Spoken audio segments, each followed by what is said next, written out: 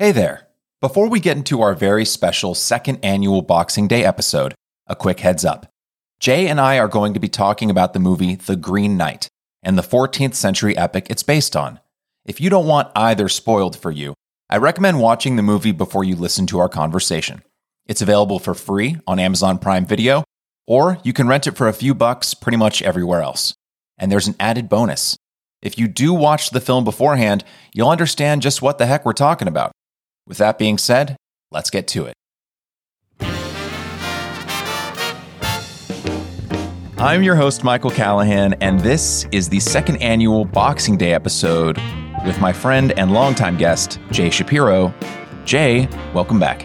I'm happy to be back. It's become part of my tradition now, too, Boxing Day with Michael. I feel like we have one extra holiday just for the two of us. Lovely.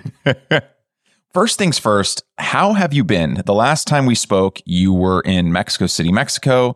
Now you are in an entirely different country. Jay, where the heck are you? Hola.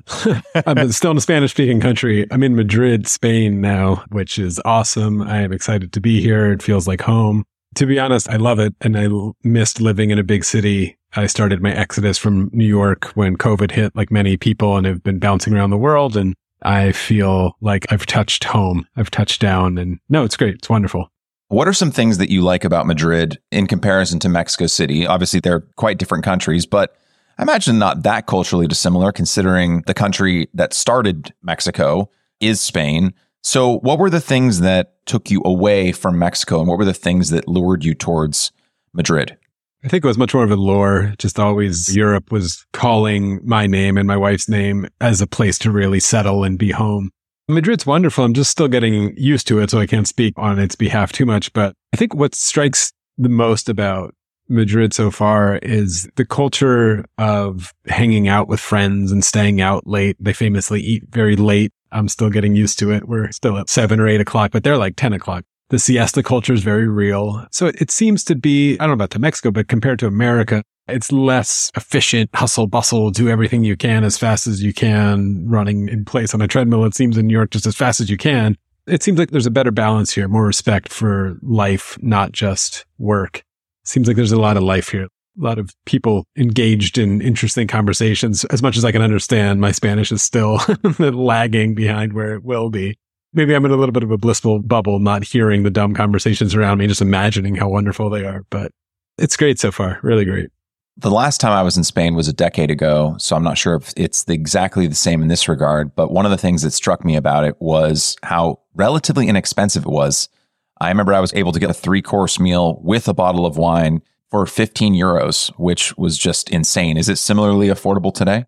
Wine is really cheap still. 3-4 euro for a glass of wine at the most, even at a bar. That's been nice. It's affordable. But again, my benchmark was New York, so everything seems affordable comparatively. Everything's affordable in contrast to New York City. Yeah, it's kind of like everything is clean if you've ever spent any time in San Francisco. Okay, one more question about Madrid, because you mentioned the ease of making friends. I think your wife and mine, speaking of things that have changed, I'm married now, and you and I are the same age. We were born in the same year. When you get to our age, like mid to late 30s, early 40s, I would imagine wherever you go, it can be harder to make friends because you might not be socializing in the same way. Or if you go to places where people usually socialize, you might be 1 to 2 decades older than everyone else there, like a concert or a party. So how have you found making friends, not only just in a new country, but at the age we're at?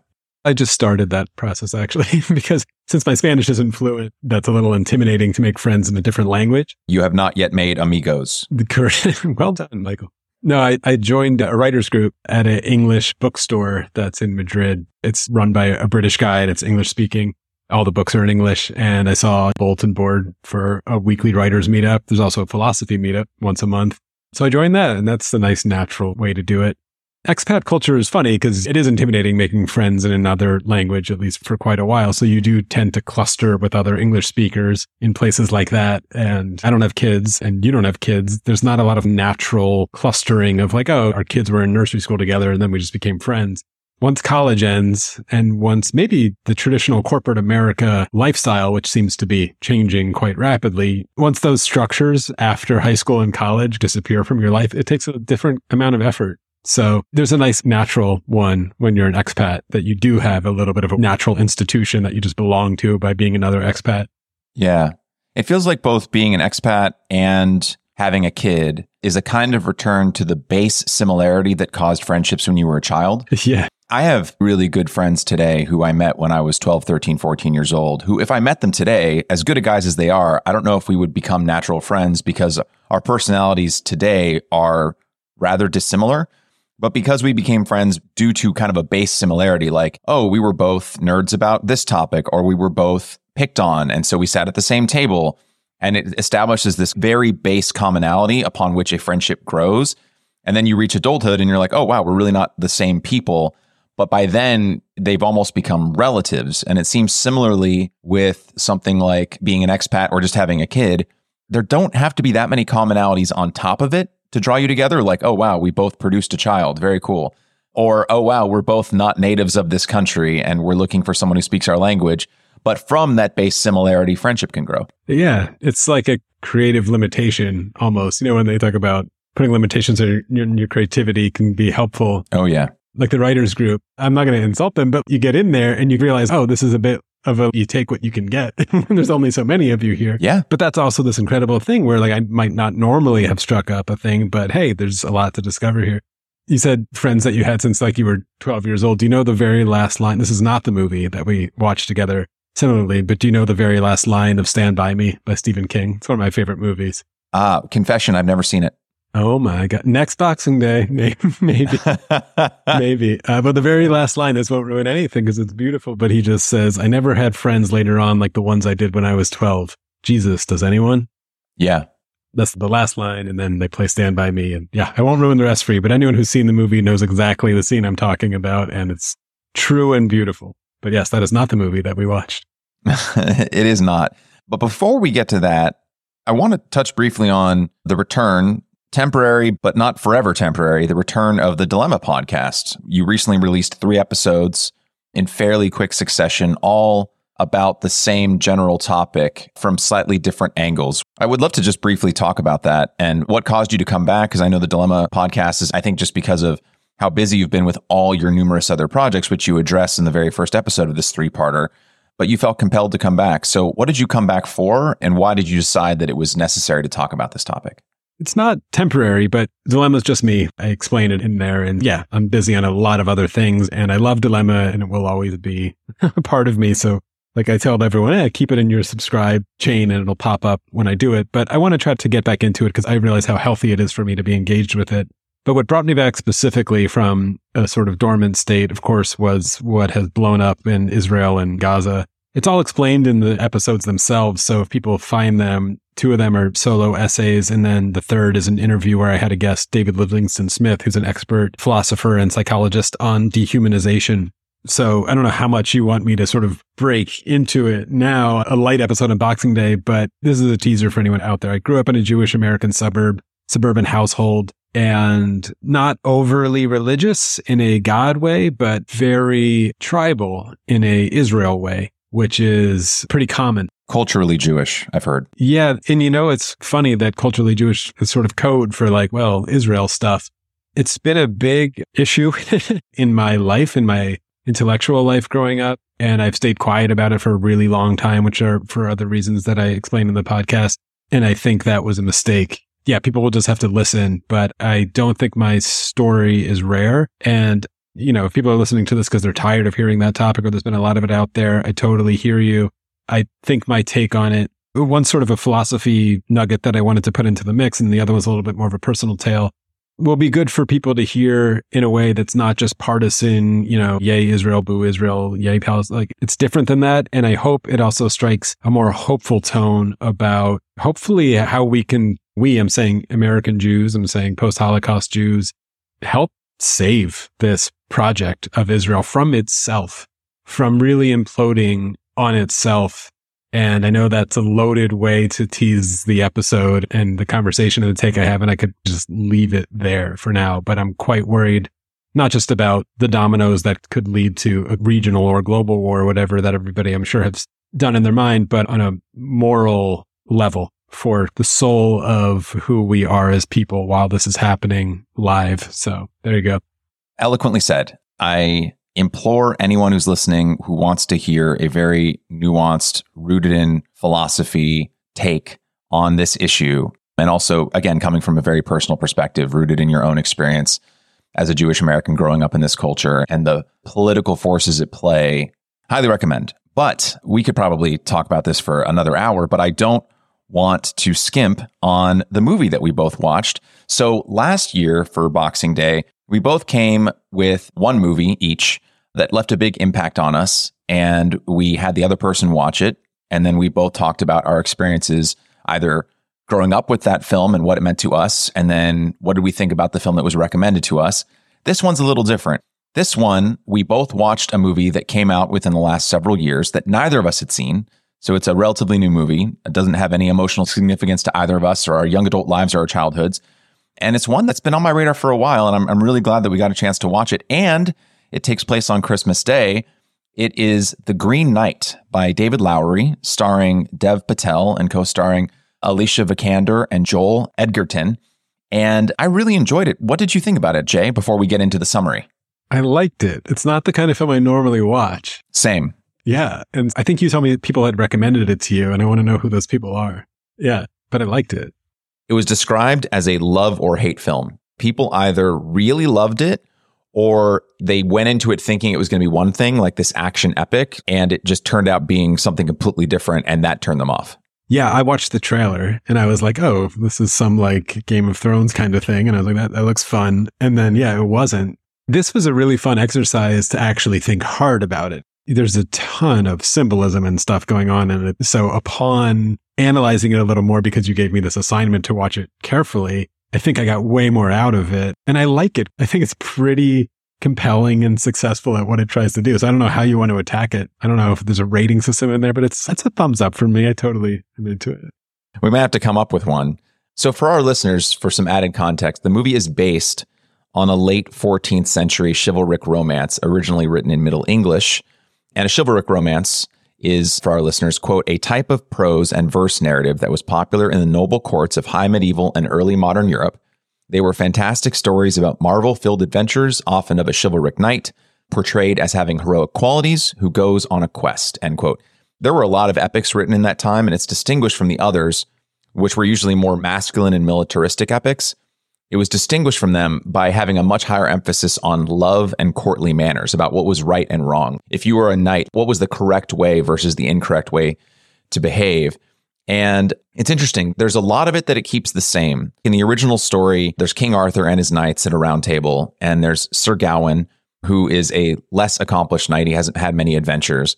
And it takes place on New Year's in the original story, not on Christmas, which the movie takes place on. In the original, King Arthur, he's at the round table with his knights, and they're just about to start New Year's celebrations. And he asks if anyone at the table could regale him with a story of adventure. And no one says anything.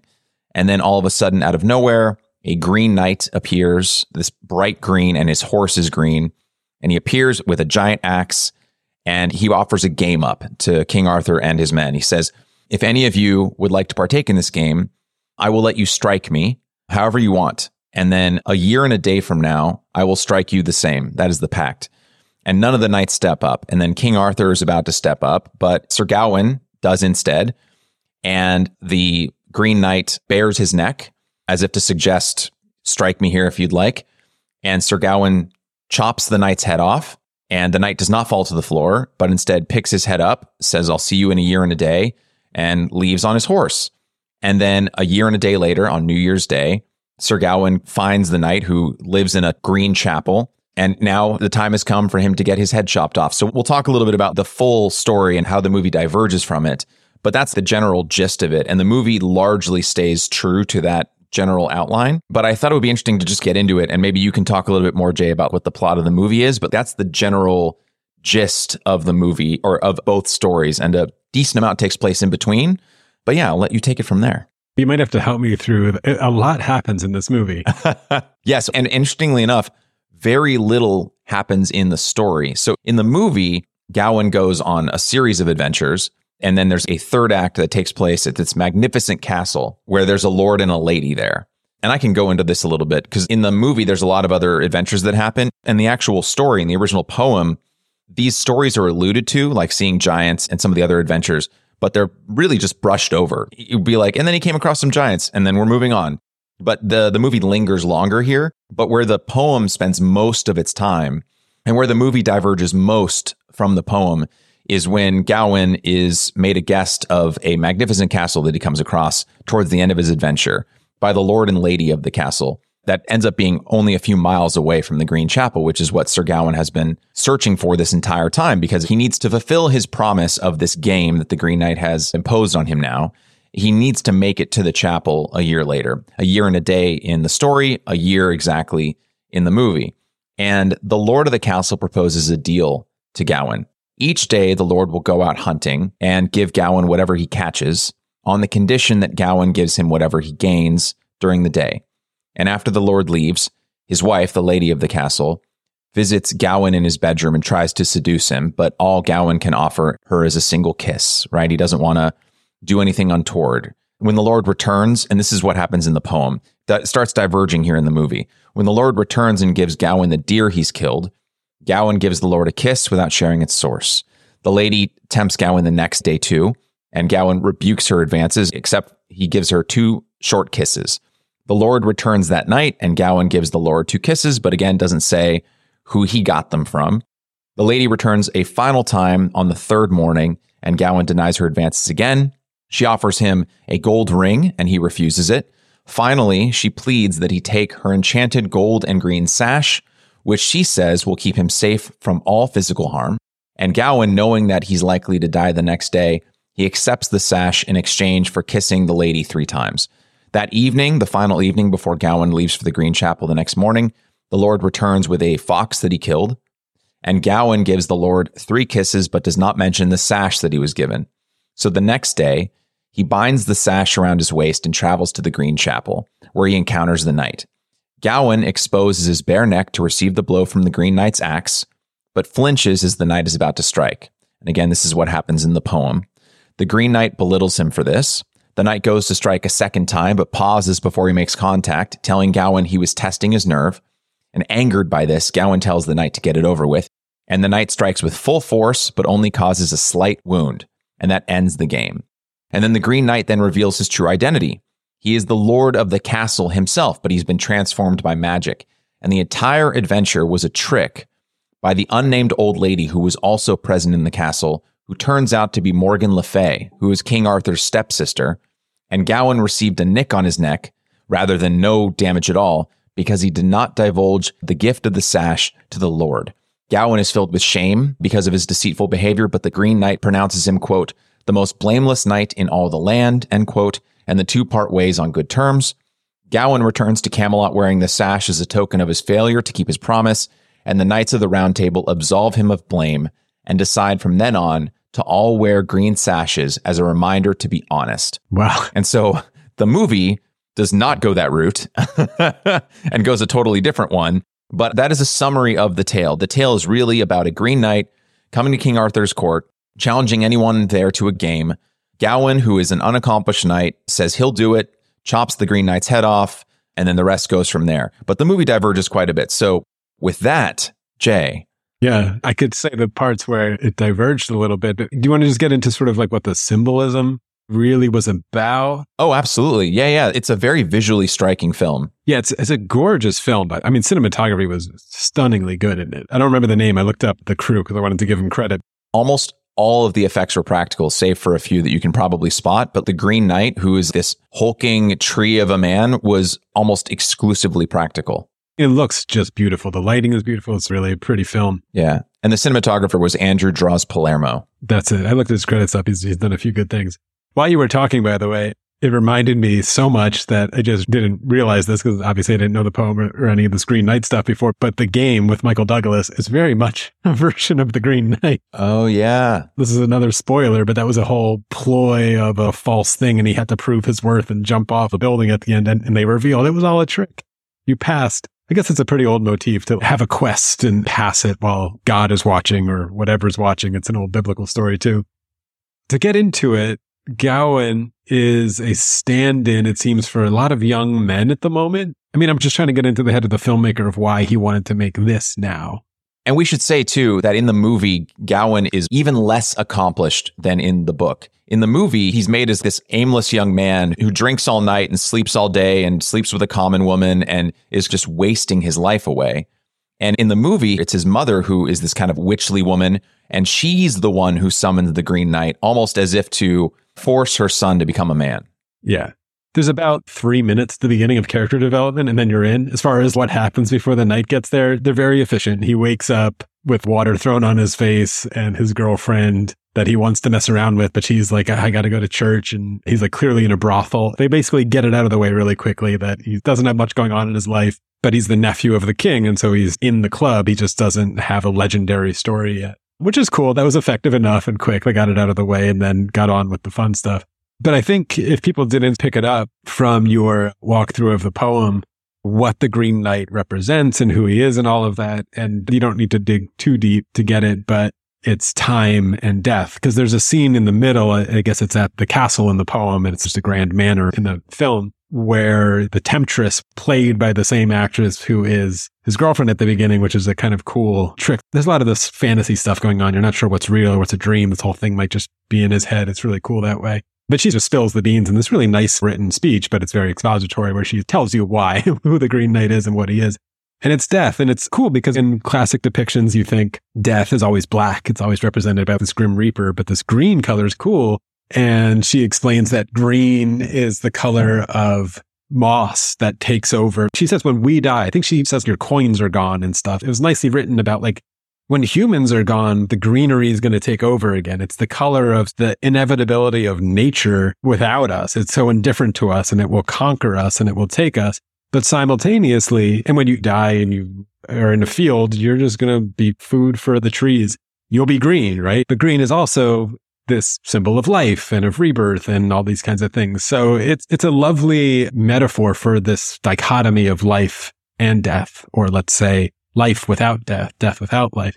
And of course, the belt, this really crucial thing, we could get to the ending when we get to it, but this magical belt that will keep him from any harm is the thing that he, at the end, realizes he has to shed what is life without death, without the knowledge of real death and real harm and real failure. I think generally Gowan's story is cool. It's a coming of age story. It's a boy trying to grow up. And as I was going back through it, as we were preparing for this, he fails all of these tests along the way. He's kind of like a dope, like the entire time, which is cool for your main character in this knight to be bumbling through all of these little tests along the way. He doesn't really know exactly what he's doing, but at the end, I guess he finds this little bit of courage or whatever it is, or pride, or this knowledge that he can't run away from death forever. It's inevitable. It comes for everybody, including him. And he has this vision. For the listener who hasn't watched it, I'm skipping to the very end in this very long, weird montage, right? Just to jump in real quick for some context. In the movie, when he finds the Green Knight, the first two strikes go the same way, where he flinches and the knight chides him for it. And then the knight goes again, but doesn't swing. And then when he's about to strike the third time, Gowan runs away.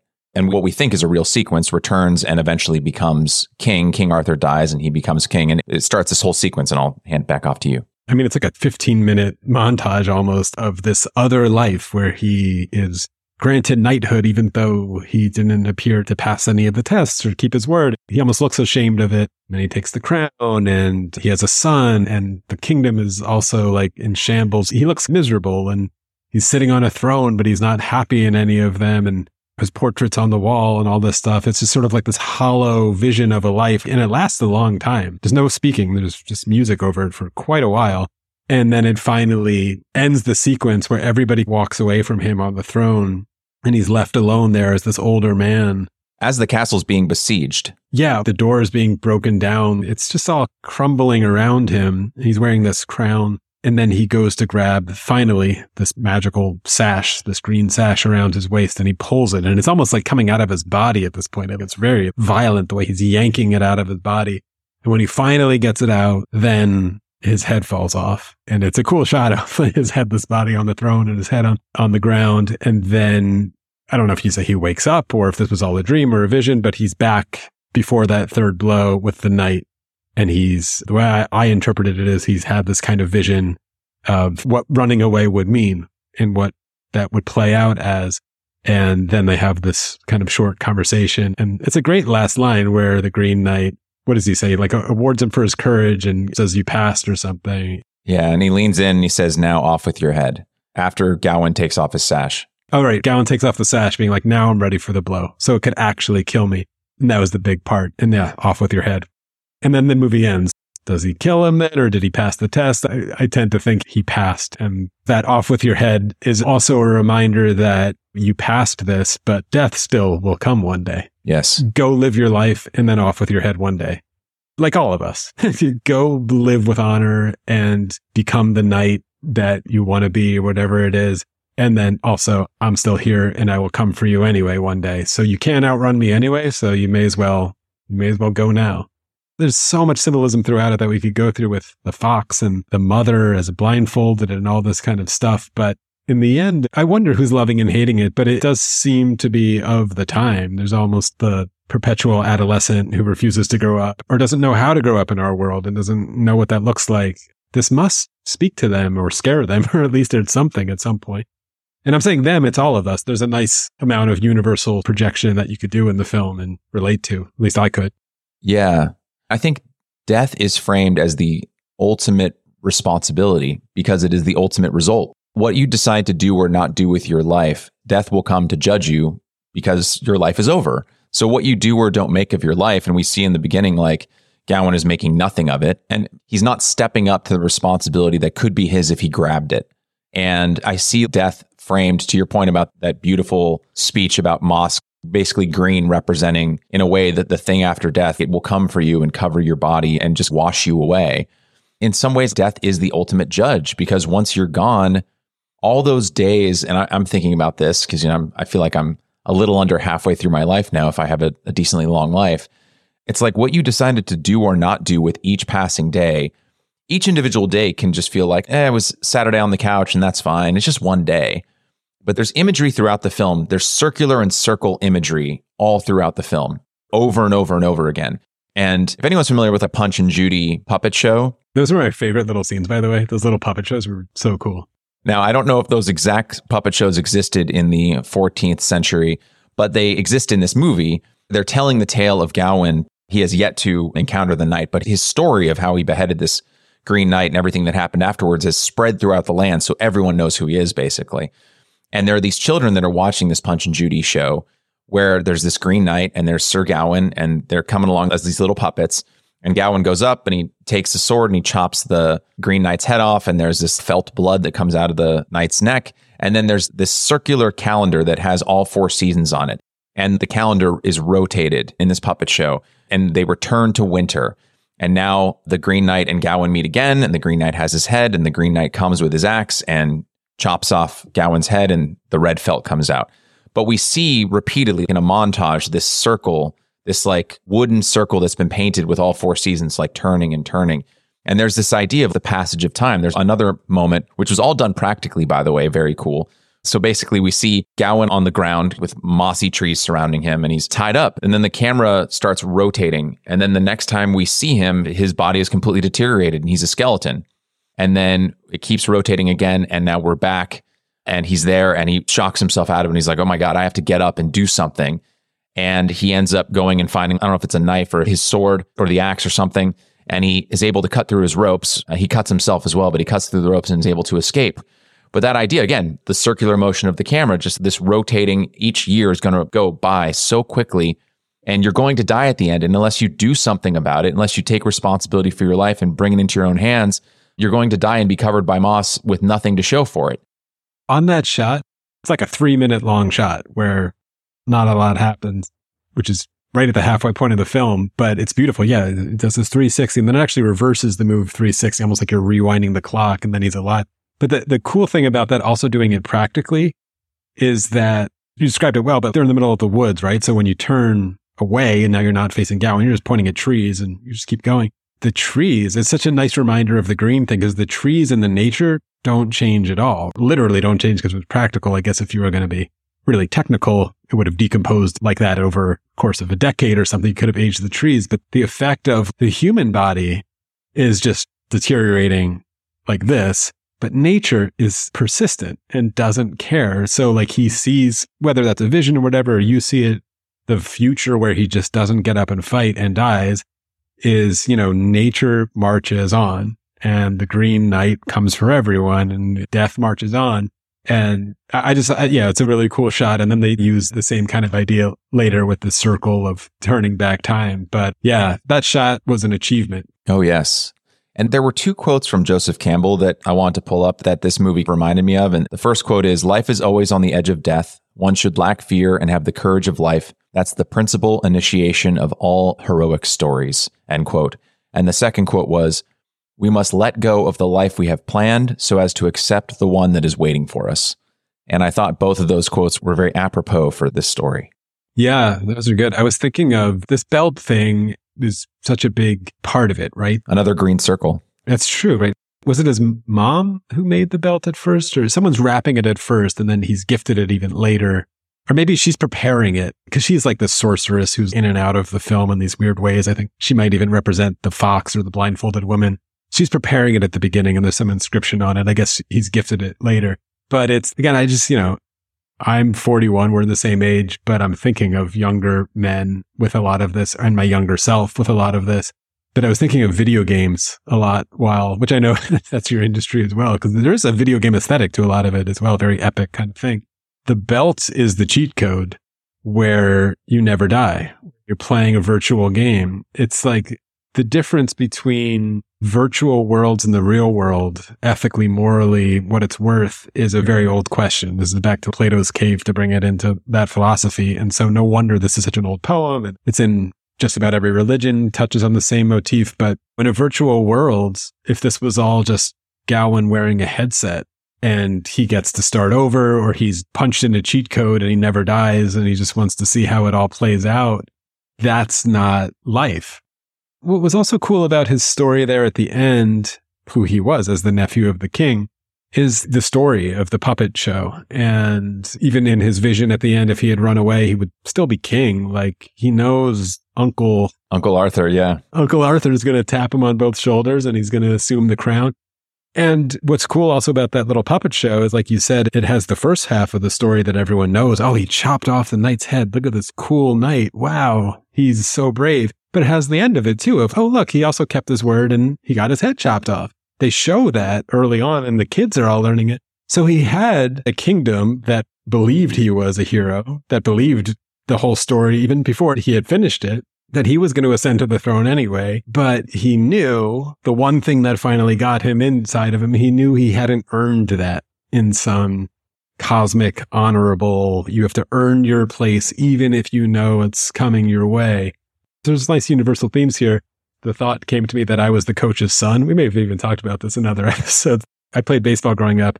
My dad was the coach and I was the coach's son, which carried with it a bit of the Gowan anxiety of, I know my dad was a good, fair coach. I don't think he was going to favor me. And I think I was a pretty decent player, but it was always like, I know I will get a slot in the pitching rotation, but I better earn it, right? I better work hard and keep my word and earn it. And that's a pretty powerful message to keep in place as well, of earning it somehow. Yes. And just to switch gears, I just want to note something you mentioned earlier, which is that the movie is so visually striking. There are so many scenes in this movie that could just be stills and you could frame them in your home. The giants walking by in the canyon, just stunning. Him diving into the pond and turns this blood red from the light. This light that we can't explain that has just illuminated the entire pond with this blood red imagery as he's diving down to retrieve a skull. It's just so beautiful. I haven't seen any of other Lowry's work, but I'm wondering if this is a marker of his films. So much of the movie is told in the edit. So what he decides to cut to, sometimes the cuts make sense and they're linear, like he's just cutting between characters, but in sometimes really unpredictable moments, or he'll cut to seemingly disparate imagery from an entirely different scene that is either taking place in the present or the past or the future. He'll intercut these images to kind of imbue the A scene, I guess you could say, with entirely new meaning or a tone. that it otherwise wouldn't have if we didn't make these really drastic cuts away to sometimes seemingly, but usually related imagery.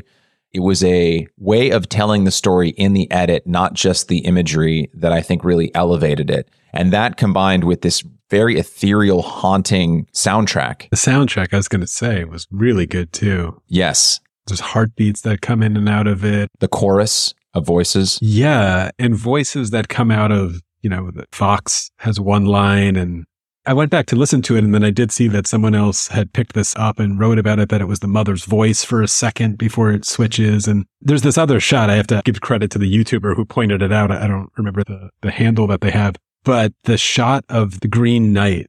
So when he finally gets there to the chapel at the end and he's sleeping, one other cool thing about this death character, this Green Knight in the whole story, is you don't get the impression that he would go hunt him down if he doesn't keep his word. He's just sleeping in the chapel. He's time. He's death. I'm doing my thing. Like, you'll come here eventually. I'm not going to go hunt you down. If you don't keep your word, that's on you, dude. And he doesn't wake up when he first gets there. I also like that. That's a really nice little moment about just time. Gowan's maybe half a day early. He gets there, it looks like Christmas Eve in like the evening. And Green Knight's not awake yet. It's not Christmas.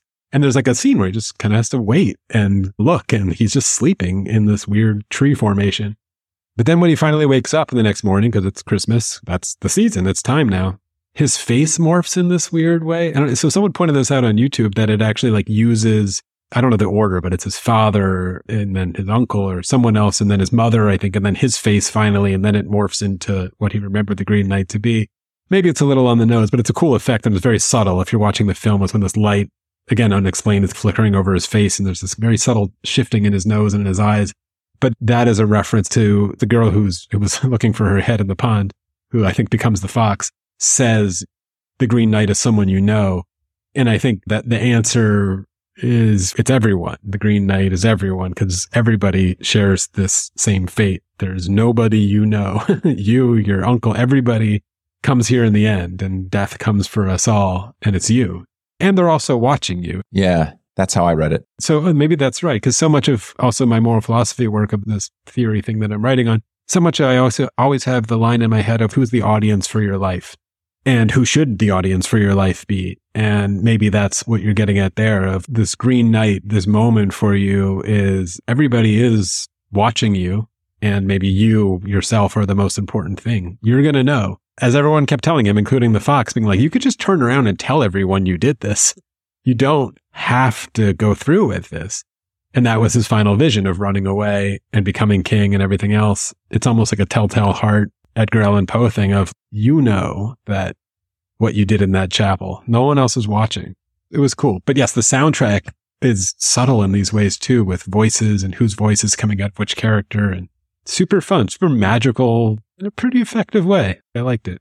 Yeah, the director, David Lowery, said visually he was inspired by fantasy films of the 1980s like Willow and Excalibur. Oh, Willow. I love Willow. And you can definitely see that almost sometimes hallucinatory shocks of color.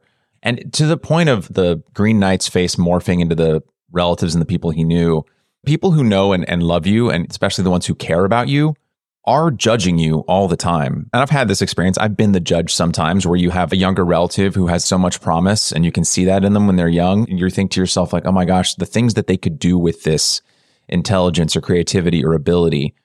And of course, it's their life to live. You might not say this to them, but then they get older and they squander it, and you're disappointed because you could see what they could have been had they put themselves out there.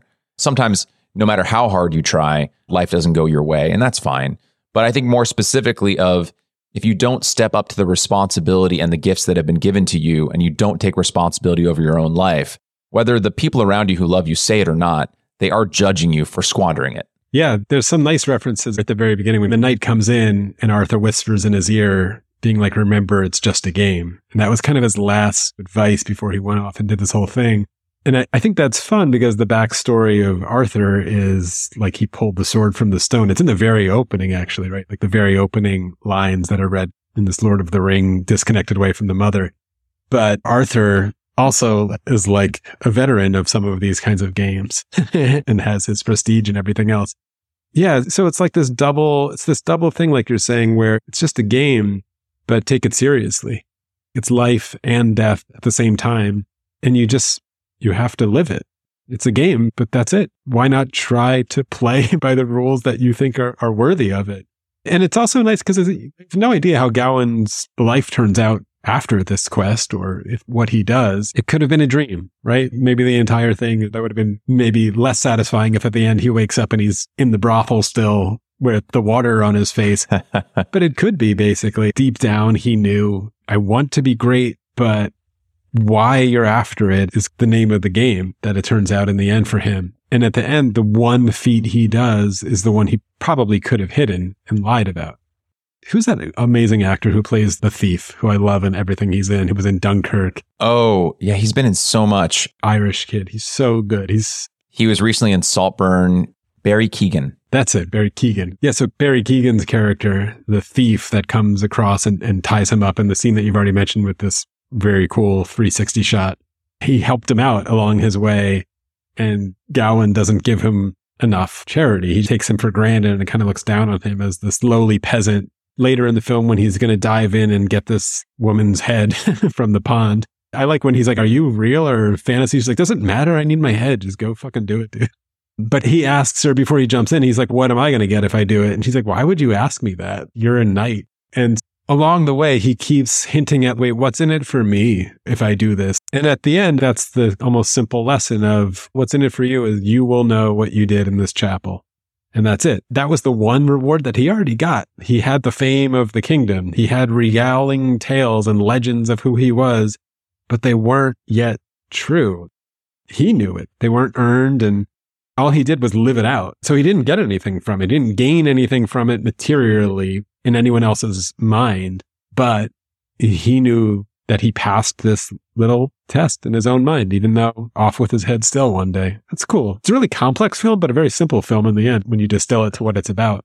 Yes, the structure is simple, but the visuals and the symbolism is complex. Like a simple wooden table with a beautiful, detailed quilt laid atop it. Yeah. I liked the film, like I keep saying. I don't think it was like the greatest film I ever saw, but I recommend it. And it's a film that you should do the work for it, and it'll be more enjoyable. In fact, it can't really be spoiled because it's so simple in a way. I don't know if you put a spoiler alert on this or not, but I think you'll get more out of it. I'll get more out of it on rewatches than I would on the first time, knowing that the story itself is so simple that I should actually be really focused on how interesting and detailed all the symbolism and the beauty of the shots were and things like that. Yeah, I completely agree. I'm looking forward to watching it again, now having seen it the first time and just being able to focus exclusively on what the images and sound tell us. Yeah. Are we going to talk about I always wonder if it's practical because we read so much about it, of let's say, his little reward in his hand when he was seduced by the temptress. That prop, the art department nailed it. Whatever they did there, I was like, Jesus Christ, that's pretty realistic. Yeah, that was shockingly accurate prop work there. Shockingly accurate prop work, but yeah. Yeah. Some of it's really on the nose with the symbolism there of he finishes in his hand in this almost kind of pathetic way when she's trying to seduce him, almost as a test that he's failing pathetically, but he's holding that sash in his hand with all of his personal mess on top of it in this way that like that stuff, maybe pornography in a way and masturbation and self-indulgence of these pleasures is pretty weak. There's no risk of getting hurt in love or relationship or actual sex or whatever, which he wasn't capable of doing in the whole film, which is interesting. There's not actually a sex scene in the whole film, but that scene was really clever the way they delivered that, that prop. I'm glad they showed the shot because they shoot it in such a way where you're not sure what's happening off the screen, bottom left, but I was glad it was what it was. Yeah. All release, all reward without any of the responsibility required of it. Or risk. Yeah, risk. Jay, as we close out our second annual Boxing Day, it's always such a pleasure to catch up with you in any capacity. The year feels very much like the year that takes place in The Green Knight. It feels like it has flown by. So much has happened over the last year for both of us. Dude, yes, for you, a lot. And regrettably, I have not gotten that many opportunities, I think, because of the hectic nature of everything that's been happening, to catch up with you. So from the bottom of my heart, I'm glad that we at least got to do it a little bit on this podcast, but I look forward to more conversations off mic. You know, we're recording this on December 15th. I leave for my honeymoon in 2 days, and this episode comes out on December 26th. As we head into the new year, Are there any parting words you have for our audience or anything that you're looking forward to in the year ahead as the green will again consume? I don't know. I was going to talk about you and how happy I am for you and excited I am for you for year one of marriage. The Green Knight is a good film for you to take into this world, because marriage and true partnership and whatever you and your now wife, which is always a fun word to say at the beginning, grow into. I love saying it. Yeah, I remember using it at a diner the first time I used it, and the waitress was blushing because I was using it so much. I was like, I just have to. But it's a really amazing journey. And take the lessons of the Green Knight at heart, that you are your own audience. But now she knows too, and you know as well. And it can be a beautiful partnership. So no, I'm just excited for you mostly. I want to hear how your year goes.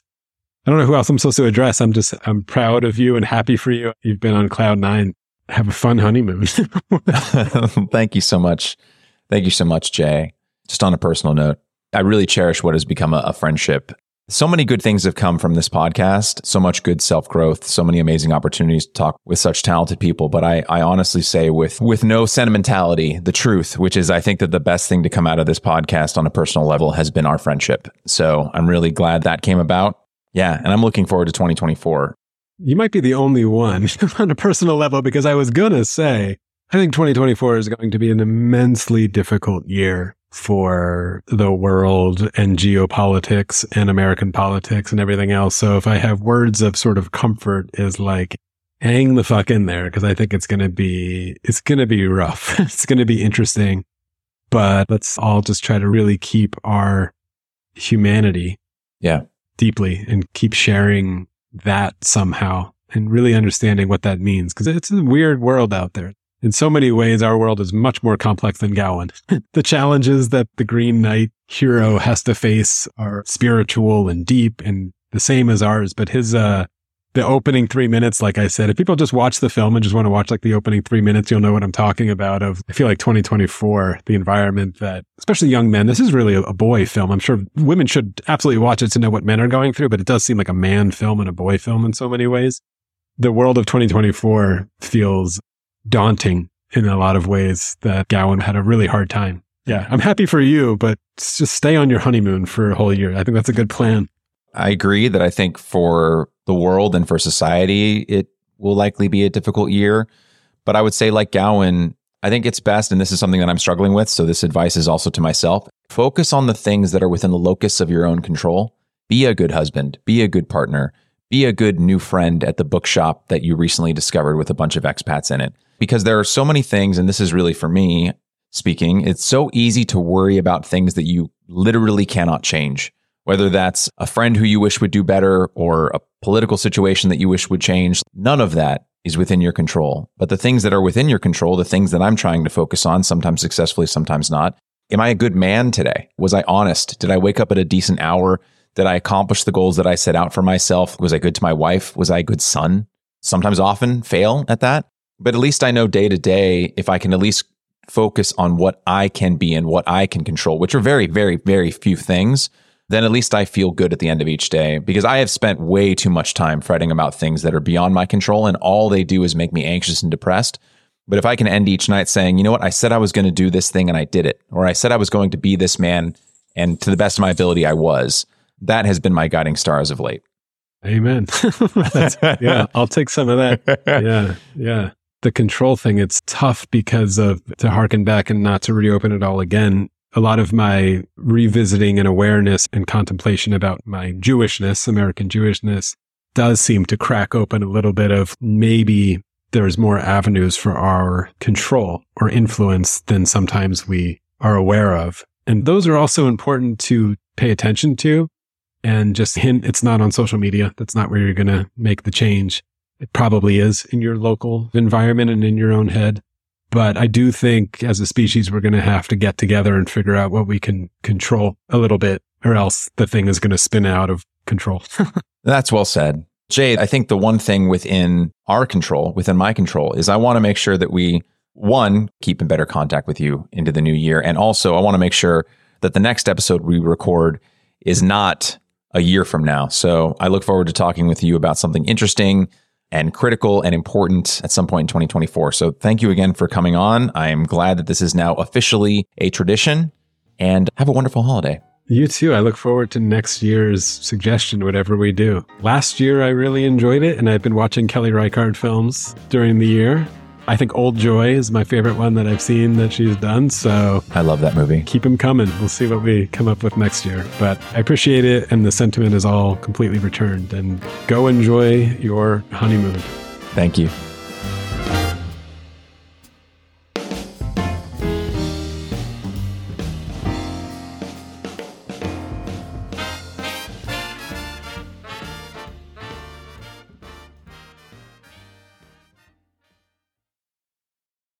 Hey there. If you're hearing this, you're exactly the person this message is for. If you're a fan of the show, it would make my day if you could give it a 5-star rating and write a brief 1 or 2 sentence review on Apple Podcasts.